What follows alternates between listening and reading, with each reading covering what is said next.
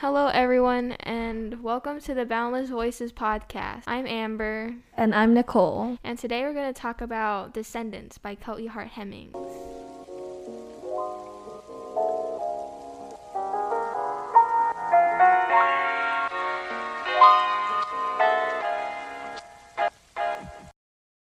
So, The Descendants is about a family who has been entrusted with a lot of Hawaiian land because they're ancestors from missionaries as well as Ali'i, and Ali'i is basically a member of the ruling class, basically. And while all that's happening, Matt King, the main character's wife, just got into a boating accident and is in a coma. So he kind of has to take responsibility for their two daughters, who are 10-year-old Scotty and 17-year-old Alex. So it's like a drama. It's both like a story about the family, and also there's this thing going on in the background that's to do with the land and the trust. So we were kind of talking about this before, and we thought that the book was a little bit problematic in the way that it portrayed Hawaii, because it seems like a lot of people maybe are going into reading this book with the intention to educate themselves about Hawaii and about what life is like living here. And while I think it does an interesting job of juxtaposing the touristy ideal of Hawaii, it also doesn't give the most accurate or even like helpful. Yeah. It's not a very constructive perspective of Hawaii. It's really strange how it's biased. It's almost like the main character doesn't like Native Hawaiians who are Native Hawaiian passing, like having dark skin and like talking pidgin. Mm-hmm. He almost thinks of them as inferior and unintelligent. Mm-hmm. Like, I can read this quote. Okay, so this specific scene is when Matt King goes to like this gift shop at the hospital and he sees Alex's old modeling postcards and he's trying to buy all of them, but then like the lady is like really confused because he's being kind of rude. And so he says, "I can tell that nothing will come out of this conversation. It will be a confused and combative pidgin verbal Matt." And so, I don't know, like the way that he specifies that it's gonna be pidgin and also like circular, in like conversation,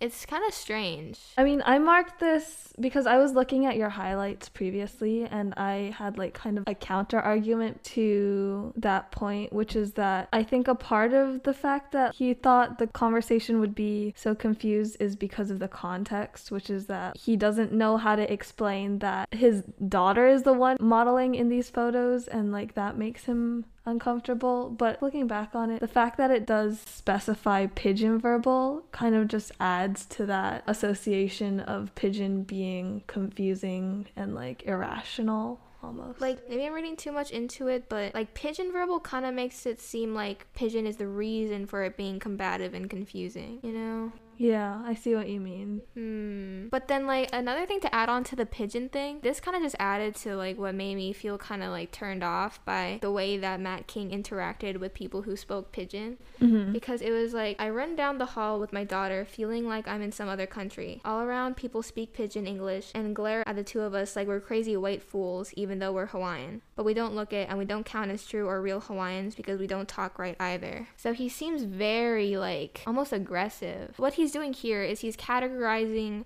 the non-white passing Native Hawaiian community as really like almost bigoted.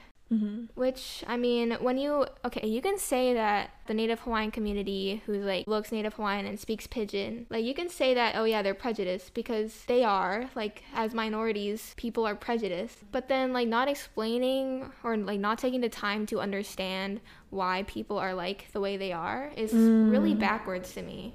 Mm-hmm. Because I feel like I can comment on this because like when you look at me, I don't look like, you don't see like Hawaiian, and I also, as you can hear, like this, I'm not talking pidgin right now. So I've had like comments to me about like how I look and how I speak, but then it's like I don't hold it against anyone.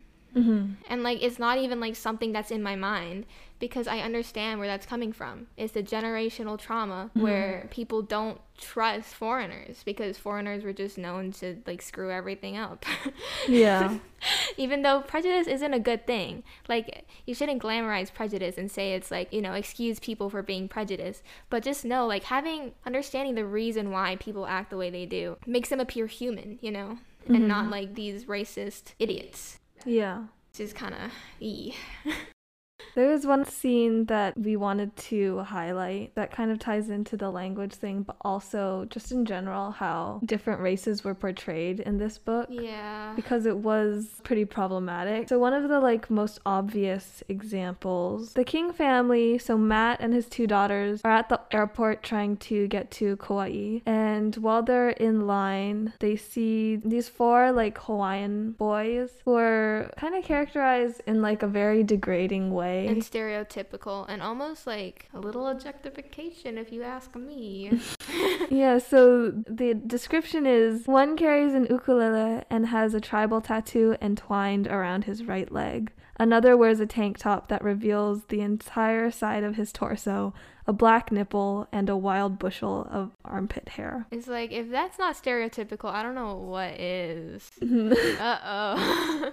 And to top all of that off, they aren't wearing shoes to the airport. Yeah, and they get into an argument, right, with like the TSA person. Yeah. About like why they can't wear slippers. And so one of them says, we knew we had to take them off, so we never went wear any, which of course is pidgin, but I'm not able to. Okay, like whenever Pigeon was written, like, I appreciated the representation of all these things, but it was really strange because, like, usually with Pigeon, I can put it in my brain and be like, oh yes, this is what it sounds like when I read it, or like when somebody were to say it to me. Yeah. Even though like I don't speak Pigeon myself, but like when I read that, I was like, this just seems like nothing.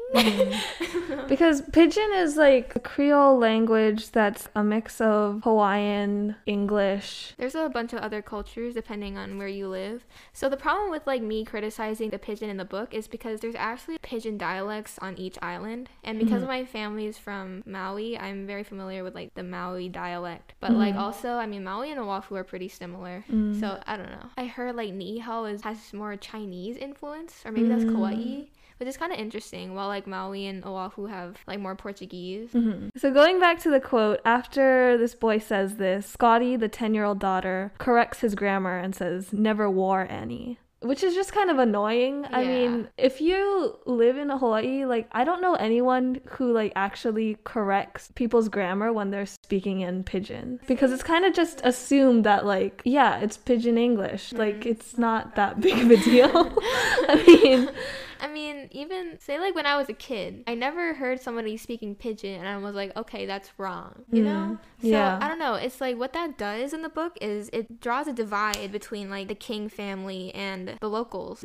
Because it's, like, this girl doesn't even understand what Pidgin is. Yeah, it's very othering. Yeah. And then what's like even weirder is that when they're in Kauai, there's like this one scene where Matt, the father, tells his daughters specifically to speak in Pidgin rather than speaking in perfect English. To like the waitress, because then they'll treat you better or something. Yeah. Which is really strange. Yeah, I mean, because it seems like the way that they've talked about it before, it's kind of not something that you can just turn on and off if you don't know how to speak it. Like, if this happened in real life and this person who claims that they don't speak Pidgin told his kids to, oh yeah, speak Pidgin for this waitress, then the waitress, if she speaks Pidgin, she'd be so confused. She's like, are these kids making fun of me? Yeah. Like, I have had that experience at my school where I see these people pretending to speak Pidgin to be all funny or like to act cool. I don't know which one. Yeah. And like it sounds bad and offensive. Yeah. Pidgin English is associated with a lot of bad in the community. It's like, because if you speak Pidgin, then you sound uneducated. Yeah. And so if you're just trying to pick it up like that and try to say it whenever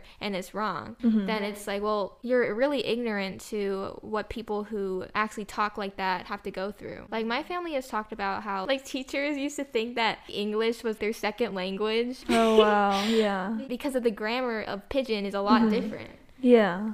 And so it's very ignorant. I mean, I'm not assuming that this family doesn't understand those things, but I'm just like picturing like what would have happened in real life, and that's not realistic, especially if they're like, oh yeah, we don't speak Pidgin well, and then they're like, okay, but now turn it on for this waitress.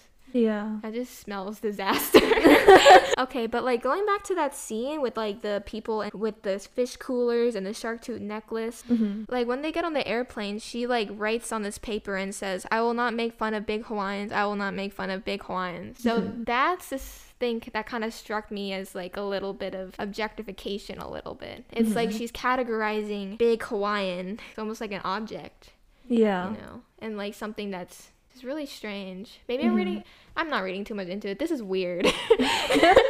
I mean, I guess like for context also, this family is descended from Hawaiians. Yeah. And so it's weird that throughout the book they kind of go back and forth between whether or not they identify as Hawaiian. And you can kind of see that based on how they describe the people around them. Yeah. What threw me off was that they were like dying on this hill that like they were Hawaiian and no one could tell them that they weren't. But then they were like making fun of the non-white passing Hawaiian community, and it's really jarring. It makes you doubt like whether they actually are Hawaiian, because I feel like I don't know, this is just kind of my personal opinion, but if you want to identify with the culture, first you got to respect it, right? When he's dying on this hill, like, wow, they're glaring at us, but we're Hawaiian, they don't know.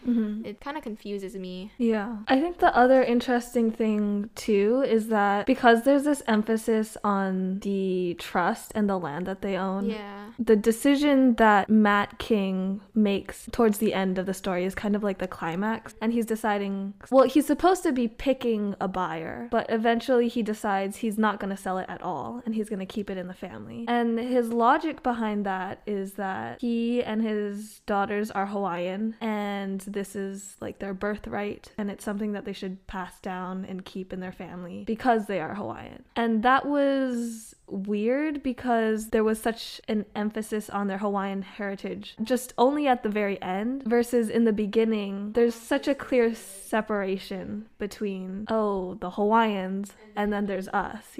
Which is so strange. I don't know, that rubbed me the wrong way, because like all the little characterizations that we showed right now, I feel like it's fair to say that it's characterizing them in a not very favorable light, and I don't think that's very good, especially when you're writing a book that's going to be consumed by people who aren't from here. Then they're going to be like, oh, the native population, oh, the native, blah, blah, blah. And you're just going to enable their racism a little bit and like the stereotypes, which are kind of shown throughout this book. So moving on, there were a couple things that we actually did like seeing in this book. However, we thought they could have been done better. And so the first one on our list is the distrust of Western medicine. Amber, if you want to get us started on that topic. Okay, yes. I thought that this was interesting because in Hawaiian history, there's a lot of like distrust of Western medicine that goes around. And that happens with a lot of indigenous cultures. When the missionaries came, they brought education, and I think later on, like Western medicine and stuff, after they realized that, oh yeah, we're bringing diseases too and killing everyone.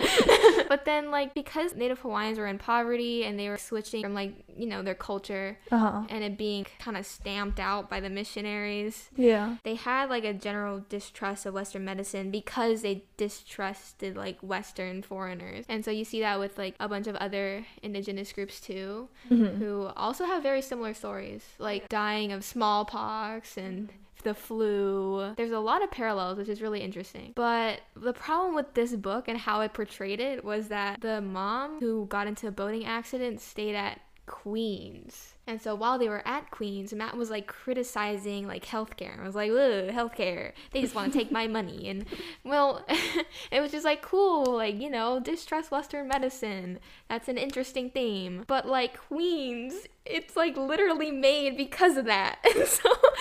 So Queens Hospital, the story behind that is that Queen Emma, who was the Hawaiian queen at the time, created this hospital. Like smallpox was like killing like everyone. But then also Native Hawaiians didn't have the means or didn't want to get Western medicine, you know, to help with that. So Queen Emma, or Kalelewanalani, she created the endowment for Queen's Hospital, which is actually a very local business, and that's one thing that is kind of their main foundation, is, you know, to try to help Native Hawaiians who don't have the means or the knowledge to get Western medicine. So it's really strange that the author chose Queen's Hospital out of all the hospitals in Hawaii and even dropped the name and just to criticize it. When it's probably maybe the only hospital or one of the only hospitals that you should probably steer away from. So actually, this is like another thing that we thought was an interesting topic to bring up that the author could have dove deep into but didn't really hit all of the points on, which is the clubs, because the outrigger is named. Okay, guys, so this is the story. This is the jam. So actually, she didn't like name the club. She didn't say what it was, but you can like very easily deduce which club they're talking about because it's in Waikiki. It's like historical and it invented beach volleyball. How many clubs are in Waikiki that invented beach volleyball? Only one.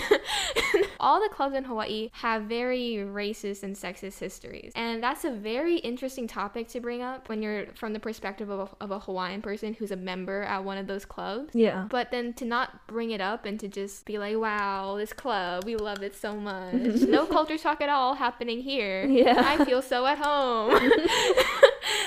It's very strange, and I didn't expect it that much. Yeah, what did you think? I mean, because I'm coming from like kind of an outsider perspective, I think I didn't really notice anything at first. And so I think that's kind of a testament to how problematic this book is, because we were looking at reviews that were saying like, oh, I'm coming to visit Hawaii and I'm reading this book to research what it's like to live in Hawaii. First of all, you shouldn't be getting your information from like a fiction drama book. Yeah. But also, we talked about this before, but because of the lack of representation of Hawaii in books, if you do choose to write a book that is set in Hawaii and deals with real life people or like real life places and businesses, then you have a lot of responsibility to portray that place accurately and constructively, because people are going to be reading this book and maybe this is the only perception of Hawaii that they're going to get. Yeah, so that's why we're kind of nitpicky on this, because yeah, there really isn't that much. And even like in Polynesian cultures, there's not that much literary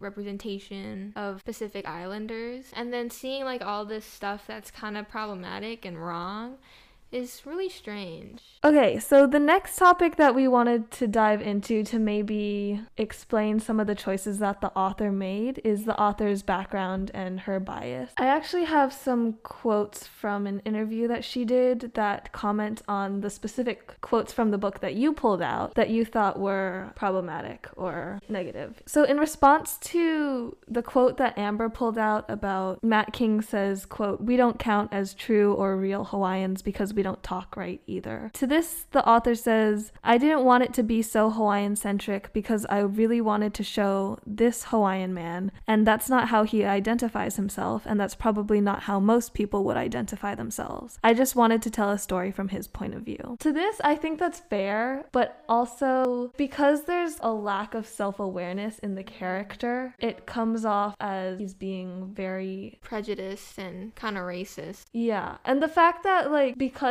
it's from the own character's perspective, he's never called out for this by any of the other characters, except for like one point where he says the R word, but then it just gets turned into a joke. Yeah. And so that wasn't really helpful either. And I think a part of it is because the tone of this character is more like dark and edgy and very cynical. But because he's never like called out on it, you don't get any other perspectives that might help create a more well-rounded picture. Yeah, it's true. I don't know. It's just like him as a character just exhausts me. It's just like, why are you so mad at everyone who's you've never talked to? So, I mean, I get what she's trying to do, but I think she's removed herself so much from this character that this character has no capacity for empathy at all, which is something that I see. I mean, the character clearly is not a great guy. I just feel like if there were more examples of him being not a great guy to people outside of his race, then it would be like more like, oh, okay, this guy's just not a great guy and that's why he's saying these things, and less like, oh, this is the reality. Yeah, like you said, it's like everything's so internalized and then there's no growth at all throughout this book. He's still cynical at the beginning, he's cynical at the end. Yeah. Well, and like we said before, there's some random like jump to where he's like, I'm Hawaiian, I want this land and we gotta keep it in the family. Yeah, it's like, say he is perfectly comfortable with being Hawaiian, he's proud of being Hawaiian. Then what that would insinuate is that he's trying to push his idea of Hawaiian, which is himself,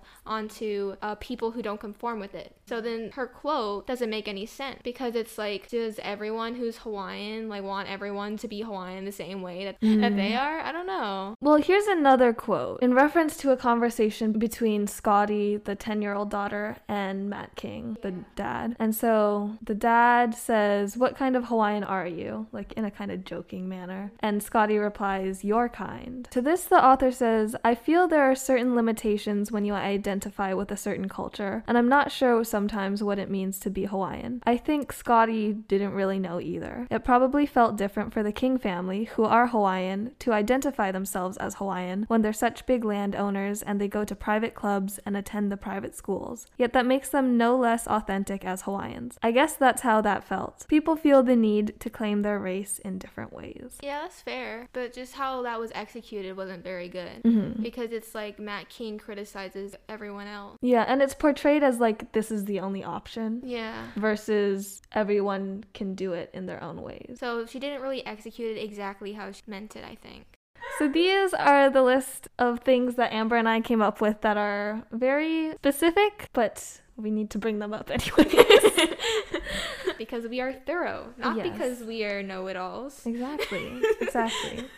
Okay, so the first nitpicky thing that we wanted to poke fun of, I guess, is the name of the Hawaiian ancestor that Matt King's family is supposedly descended from. And this is a completely made-up fictional character, and her name happens to be Kekipi, which means, Amber... So, I prepared a lot for this. I pulled out my great-grandmother's Hawaiian dictionary, and live, I am looking up what it means. Okay, so kekipi. So ke is like it means the. So when I look it up, I'm taking away the ke. So I'm just looking up kipi because her name is like the kipi. Okay. So let me read the little translation thing. So kipi, first definition.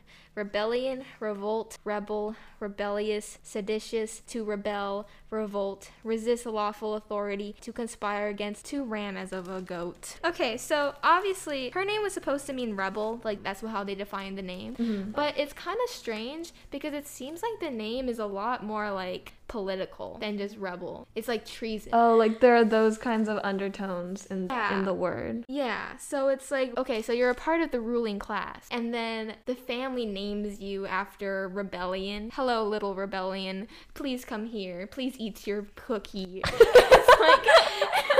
I don't know. It just seems so strange. Why did they pick that name? And then it's even more strange because when we watched the movie, they changed the name. So you know that other people thought it was strange too to have a name like Kekipi.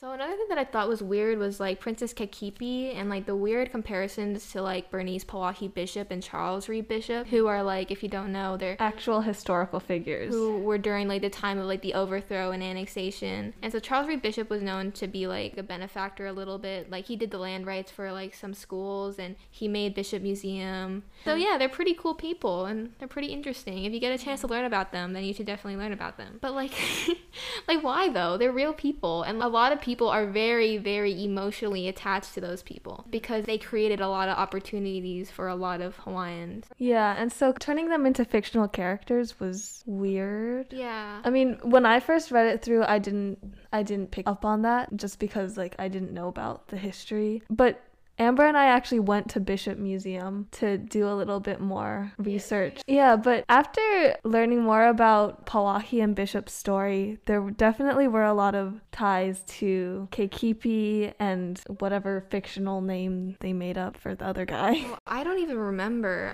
All it said was American banker, which is very Charles Reed Bishop. Another thing that they said about her death was like this quote, which is so strange. It's like a Hawaiian quote and it reads... Kula maka uve opu, which is supposed to be defined as the tears fall, semicolon, the clouds weep. Okay, so what really caught me off guard was like the uve opu line, because that's defined as the clouds weep. Well, one, usually in like that kind of sentence structure, you'll have like I think it's called a ka'i at the front. So it would, instead of being uve opu, it would be uve the opu, like the opu is weeping, like uve ka opu. So that's one thing. But then also just like the word opu in general doesn't really make sense in this context. Okay, She so in claims this it means context, clouds. opu is the subject.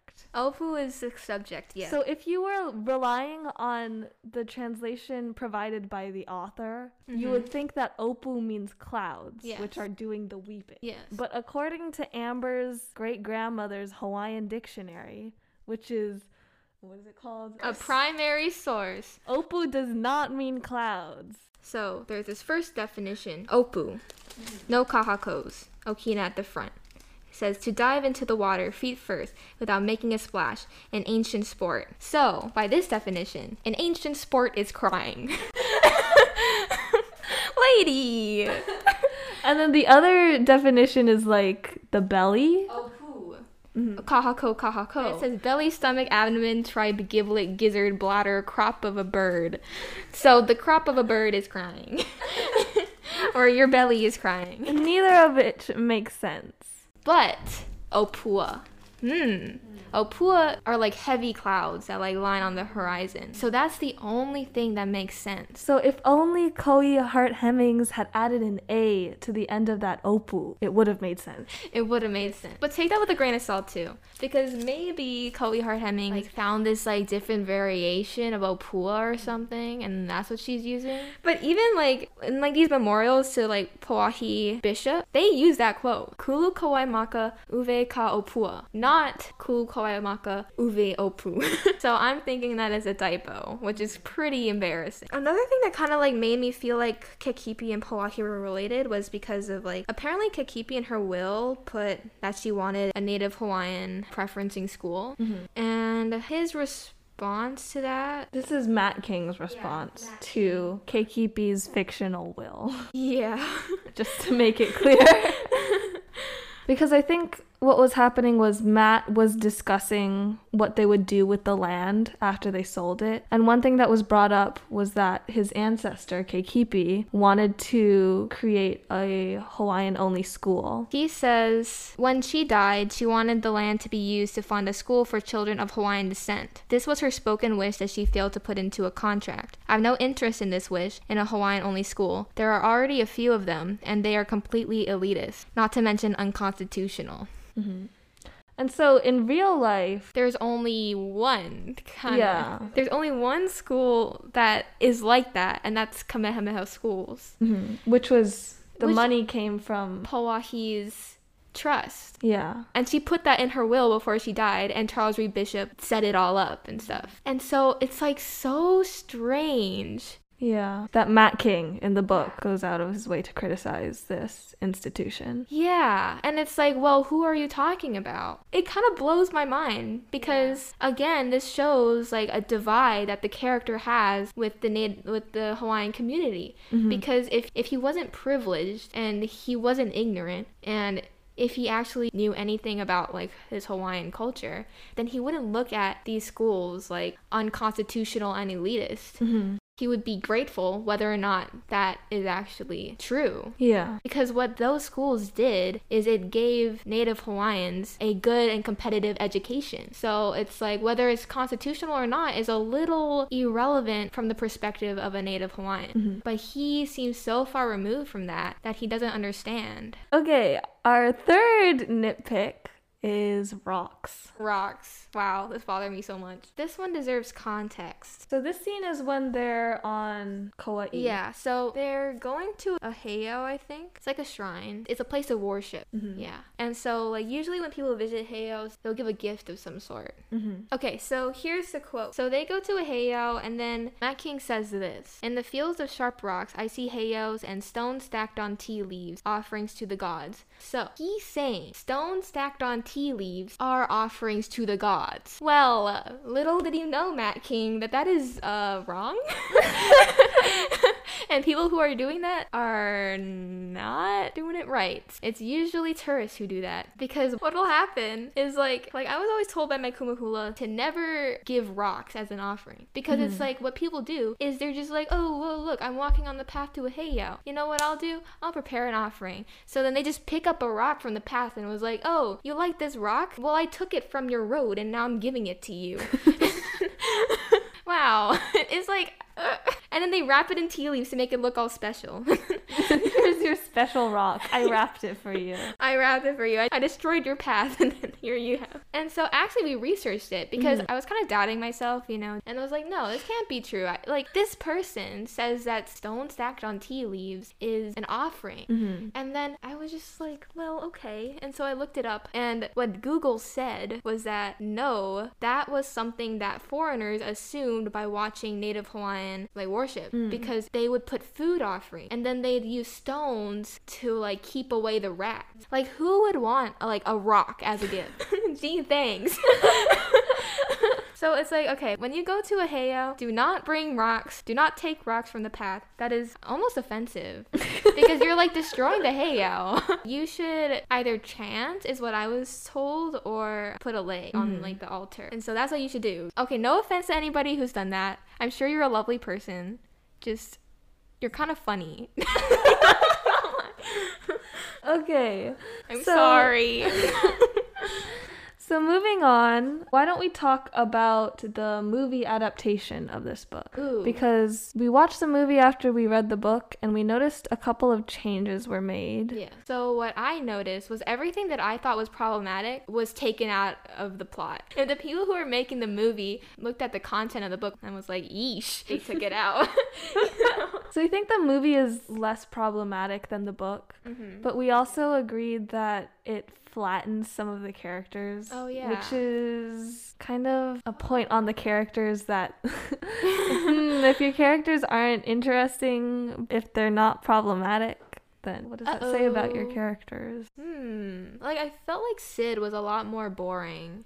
So Sid is Alex, the 17-year-old daughter's friend, and he kind of just follows them around for most of the story. In the book, he definitely has a bigger role and has more speaking parts. But in the movie, he's kind of just there. And then the wife's name changed too. They changed her name from Joni to Elizabeth. Yeah. I mean, I supported that. I thought it was unnecessary. So, in conclusion to this episode, I guess we'd say that we'd recommend the movie over the book, but still go into it with a grain of salt. Just know that the main character is a bad person. Yeah. I mean, the movie is made better because he's portrayed by George Clooney. So. Oh, of course. Yeah, that makes it so much better. And so, for our next episode, we will be reading The Secret Daughter by Shilpi Somaya Gowda. A link to this book will be on the website for you to purchase it, as well as any other resources that we think would be helpful in understanding the Descendants and any topics that we talked about on this episode. And with that said, we hope to see you on the next episode. Goodbye.